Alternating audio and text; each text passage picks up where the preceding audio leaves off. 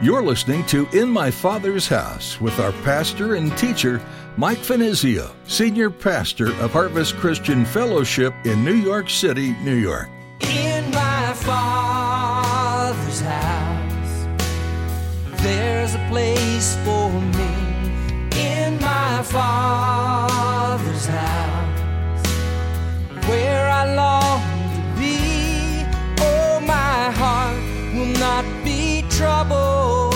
I remember what you said. You'll return that I might live in my Father's house. Listen, when you're up against some kind of a situation and you don't know where to turn, you don't know whether to go forward or go backwards or just be still, seek God through prayer. Seek God through His Word. Seek the counsel of God. God will speak to you. You can be sure of that. I'm going to give you a bunch of cross-references for this in just a little bit as we continue to move through our study. But God wants to lead us. God wants to guide us. He wants to have an integral part in your life's experience. Have you ever become stuck in a situation? You obviously can't go back, but going forward doesn't look good. As Pastor Mike shares in today's message, start with prayer. Seek the Lord's guidance by reading Scripture, speaking with God-fearing individuals, and following the prompting of the Holy Spirit. Your Heavenly Father cares about even the small choices that need to be made daily. No matter how big or small, you can turn to the Creator of all things for direction and purpose. Now here's Pastor Mike in the book of 1 Samuel chapter 27 as he begins his message, Choices That Lead to Disaster.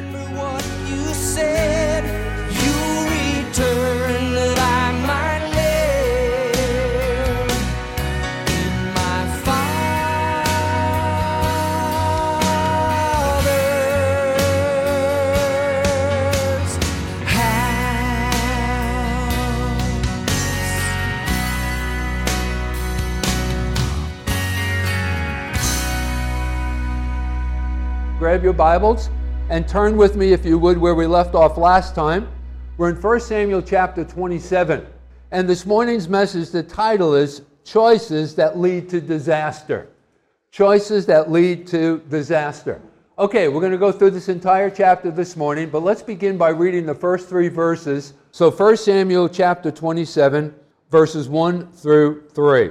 And David said in his heart, "Now I shall perish someday by the hand of Saul. There is nothing better for me than that I should speedily escape to the land of the Philistines. And Saul would despair of me to seek me any more in any part of Israel. And so I shall escape out of his hand." Remember, Saul was seeking to track him down and kill him. Verse 2. Then David arose and went over with the 600 men, those mercenaries, those who had joined him, who were with him, to Achish, the son of Maoch, king of Gath. And so David dwelt with Achish at Gath, he and his men, each man with his household, and David with his two wives, Ahinoam the Jezreelitess, and Abigail the Carmelitess, Nabal's widow. Okay, let me set up Bible study for you. Let's back up a little bit. As you know, if you've been with us for the last couple of weeks, the last couple of months in this series, Saul has been pursuing David for years now, 9 years. Could you imagine that? Saul is seeking to take David's life. He's been pursuing him now for 9 years. He's seeking to kill him. Why? Because of his jealousy. You see, he knew that as Saul, God had chosen him to be Israel's next king. And he thought that David was behind the conspiracy, the movement to unseat him as king. Now, if you look at this in the natural realm, David was at a tremendous disadvantage. Why was that? Well, there are two reasons. First of all, because David would not lay his hand upon Saul. He would not retaliate against Saul. And remember, in our previous studies, he had actually two opportunities to kill Saul and then stop his pursuit of David. For example, let's quickly go back to chapter 26, if you would, just for a moment. In verse 9, and there David is at Hakaliah. There we are told, in verse 9, when, again, David had an opportunity. Remember, he snuck into the camp, and while Saul was sleeping, David and one of his fellow men had snuck into the camp. They were unaware of David's presence, and the fellow that had joined David wanted to kill Saul and put an end to Saul trying to track David down and kill David. But remember, David wouldn't have any of that. And so notice there in verse 9, chapter 26, we read, "For David said to Abishai, 'Do not destroy him, for who can stretch out his hand against the Lord's anointed and be guiltless?'"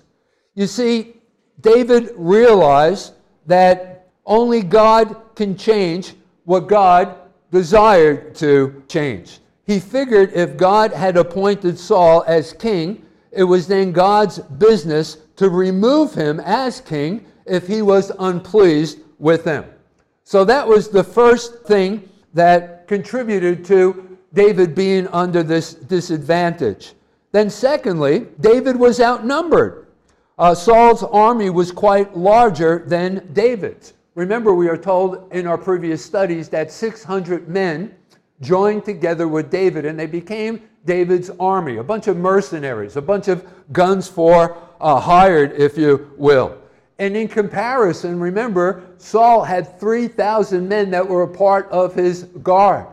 And so David was certainly outnumbered. So that was another disadvantage. So in the natural realm, those things were working against David. But then on the other hand, in the supernatural realm, David had every advantage. For example, he had the promise of God that he would replace Saul one day upon the throne. That is, David had God's word. Thus Saul didn't stand a chance against David. No way Saul could prevail over God's word, no matter how hard he tried. But anyway, David here in this chapter, under the pressure of being pursued by Saul for those 9 long years, once again having a very narrow escape. Remember, we talked about this last time together. He fell into despair and despondency. And so notice here, David cries out there in verse 1, "I know one day he is going to kill me." Now, I want you to think about this as it relates to our own experiences. You know, just because we are Christians, it doesn't mean that we're exempt from troubles and difficulties and problems in our life's experience.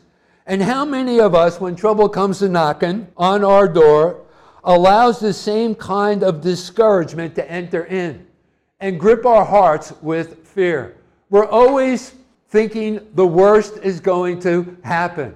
But you know what? Most of the time, the worst never happens because God steps in and God intervenes on behalf of his kids. Well, anyway, filled now with despair and despondency, this is the story of a great man of God, David, who is stumbling and falling and crashing to the bottom. Here was a man who was anointed of God. He was used by God so often, so greatly. But in chapter 27 here in our text, he's in the pit of despair. Now, let's consider the reasons why this man of God stumbled so badly. And in doing so, I think it will help prevent us from falling into despair and despondency when we have to deal with life's problems. So if you're taking notes, write this down.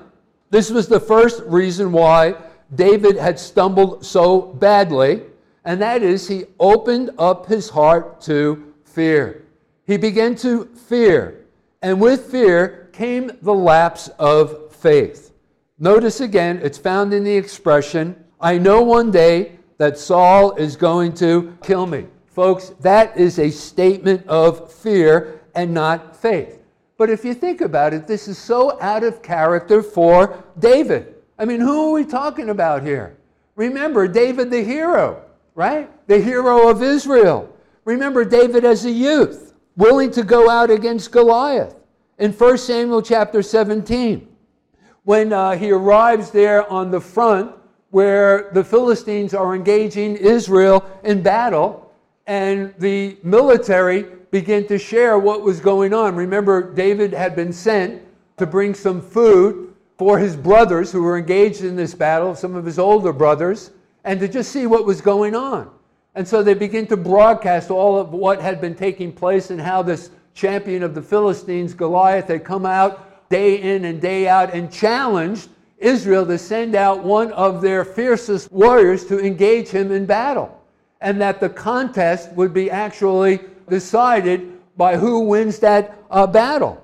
And how did David respond? Well, to that news. He says, "Who is this uncircumcised Philistine that he should defy the armies of the living God?" Folks, that is an expression of David's faith. And then finally, when he goes out to engage Goliath in battle, if you just quickly turn there with me to Samuel chapter 17, and we went through all of this in our previous studies, but in 1 Samuel chapter 17, there in verse 26, so David now is standing before the Philistine, verse 46, and he says, "This day the Lord will deliver you into my hand, and I will strike you and take your head from you. And this day I will give the carcasses of the camp of the Philistines to the birds of the air and the wild beasts of the earth, that all the earth may know that there is a God in Israel." In other words, he was facing the champion of the Philistines for the glory of God. But now there is this lapse of faith. So this is so uncharacteristic of David. But once again, there's a lapse of faith on David's part because he's under the pressure and fear of death. Saul has been pursuing him for so long. So David utters these words, "I shall now perish." Listen, faith and fear are mutually exclusive of one another. I mean, if you have faith in God, you cannot have fear. You can't exercise both emotions at the same time. So anyway, fear comes from a lack of trust and faith in the Word of God. And you know, both in the Old and New Testament alike, we have so many verses of Scripture that address this subject of how we are able to deal with fear. We are encouraged by the Word of God. For example, Isaiah 54 and verse 17. There we are told, "No weapon formed against us shall prosper." Or how about Romans chapter 8 and verse 28, one of the more familiar verses of Scripture. "All things work together for good for those who love God and are called according to His purposes." Well, obviously, David had forgotten these promises that are recorded in the Word of God, and thus he opened up his heart to fear. Well, anyway, that brings us now to our second reason why David greatly stumbled. And once again, if you're taking notes, write this down. David failed to seek God's counsel. Notice, let's go back to our text there in verse 1. David proclaims, "There is nothing better for me that I should speedily escape into the land of the Philistines." So rather than making his appeal unto God, "God, what do you want me to do? You know, what's the course of action here?" Rather than seeking the will of the Lord, looking to God for guidance, David began to devise his own plan to escape from the hand of Saul. Notice here, he never called for the priest, Abiathar, remember, who had joined himself together with David and the 600 men. There was no call for the ephod. Contained within the ephod of the high priest was the Urim and Thummim, which was used to ascertain God's will. You know, when they were confused or they were in doubt or those gray areas, you know, they would actually go to the priest and they would ask him to ascertain what God's will was for them. But there's an absence of this here on this occasion. So what do we discover? Well, David was now moving, directed by his own skill and understanding, and he was not waiting upon God for guidance. Listen, when you're up against some kind of a situation and you don't know where to turn, you don't know whether to go forward or go backwards or just be still, you know, seek God through prayer, seek God through His Word, seek the counsel of God.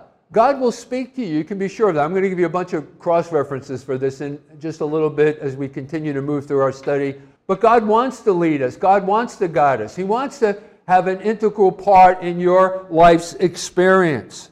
Like, for example, and again, this is another thing that was so uncharacteristic about David. Before David went into battle, as we've seen so many times before in our previous studies, like, for example, at Keilah, he sought every detail and the outcome of the battle before he ever engaged the enemies. Like, for example, quickly turn back with me to chapter 23. And at this time, as I mentioned before, the 600 men that had joined together with David sort of became guns for hire, sort of like a bunch of mercenaries. On this particular occasion, news was brought back to David and his men, chapter 23, verses 1 and 2. Then they told David, saying, "Look, the Philistines are fighting against Keilah, and they are robbing the threshing floors." And therefore, notice, what was David's first response? David inquired of the Lord, saying, "Shall I go and attack these Philistines?" And the Lord said to David, "Go and attack the Philistines and save Keilah." So do you see that? So this is so uncharacteristic of David, moving without seeking God's will, seeking the counsel of God. And so anyway, now rather than looking to God for help here and direction, he's figuring out his own plan of escape. Now there's something else that I want to draw your attention to that I think is noteworthy. Notice the word speedily in verse 1. Do you see that word there? In my translation, I'm reading out of the New King James, we see the word speedily used. And that word speedily grabs my attention. And out of my own experience and speaking to other Christians, I have found that when Satan is pressuring a person, turning the heat up, there comes that pressure to make a quick decision. Do it now. To make a quick decision, do it now. Don't think about it, rush into it. Don't take the time out to pray or to seek God's counsel. You know, if you think about it, this is the same ploy that salesmen use. You know, buy it today because it won't be here tomorrow, right? You know, we only have, one of those cars in stock right now. So you got to move right now. You ever go to a car dealer and try to buy a car? They're always trying to get you quickly, speedily to make the deal, right? So this is a ploy of salesmen that are used. And so, but here's the problem. If you're forced into a hasty decision, you'll also experience the results will be a costly decision. You know, there's this old saying, experience is the best teacher. That is, if you can afford the tuition. And how true that really is. Well, anyway, David moved without seeking the counsel of God and God's wisdom. So what do we take away from this? Well, listen, when your back is up against the wall, you're caught between the proverbial rock and a hard place, you don't know what to do, you don't know where to turn, right? Turn to God.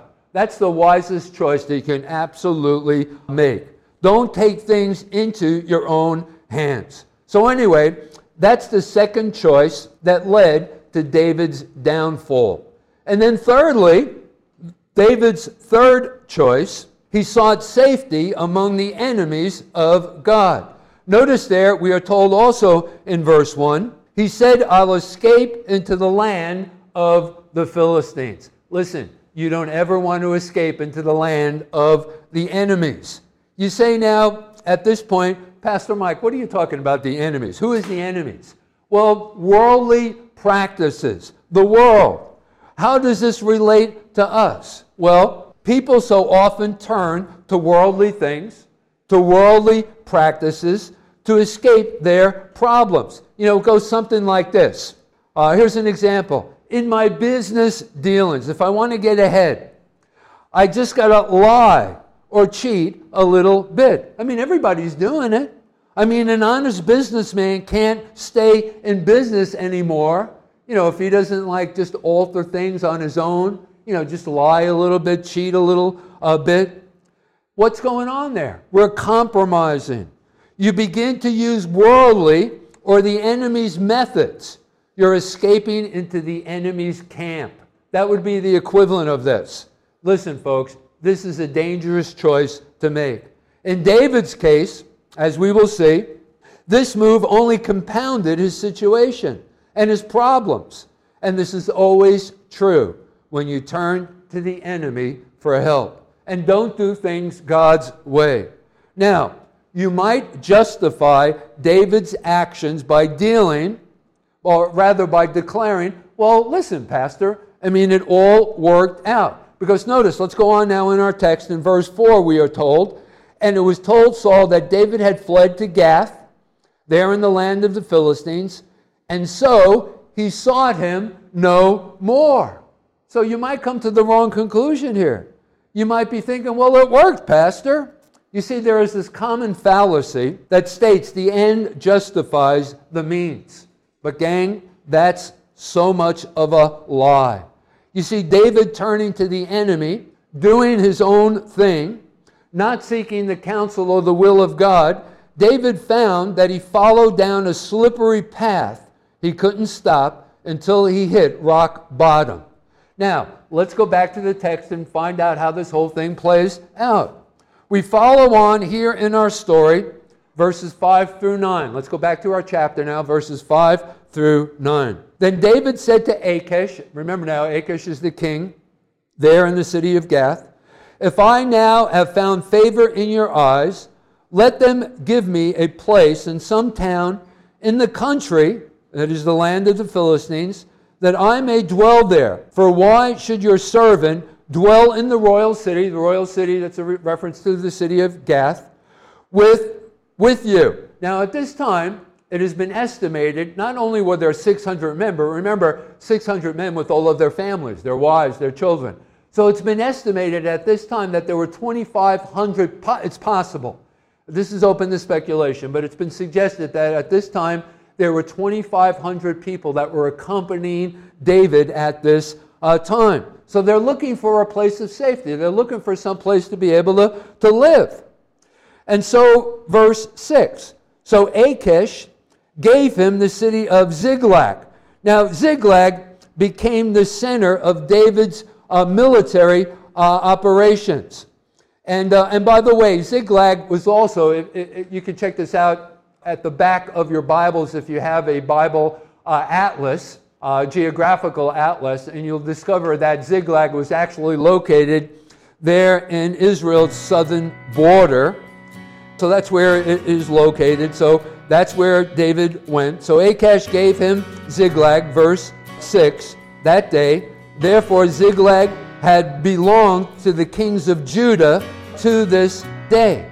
Now the time that David dwelt in the country of the Philistines was 1 full year and 4 months. So now he's residing there in that city with all of the people that had joined together with David. In my Father's house, there's a place for me. In my Father's house, where I long to be. Oh, my. The book of 1 Samuel details how the nation of Israel transitioned from the era of having judges to a time period where they demanded to have a king rule over them. The pages that then followed include the rise and fall of King Saul, as well as introducing a person in the Bible that becomes one of the greatest men of faith, David.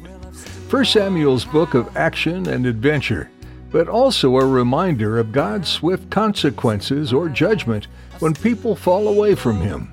So often you might wonder how a passage relates to you today, but there's always something to apply from God's Word. And this book is no exception. Take the life lessons in this book and keep them in mind as you're faced with decisions to make and directions to go. If you'd like to explore more messages from Pastor Mike, visit harvestnyc.org or find the podcast on your favorite podcast app. Be sure to subscribe. That way you'll be notified every time we post a new edition of the show. If you're in Midtown Manhattan, we'd love for you to come visit us. You can join us for worship this Sunday at Harvest Christian Fellowship. There's easy access from Port Authority on 42nd and Penn Station on 34th. Find out more on our website, harvestnyc.org. Make plans to join us on Thursdays, too. We're meeting virtually to jump back into the Word midweek and worship the Lord. That starts at 7:30 p.m. online at harvestnyc.org. That's all we have time for today. Join us again for more from 1 Samuel right here on In My Father's House. Where I long to be, oh my heart, not be troubled.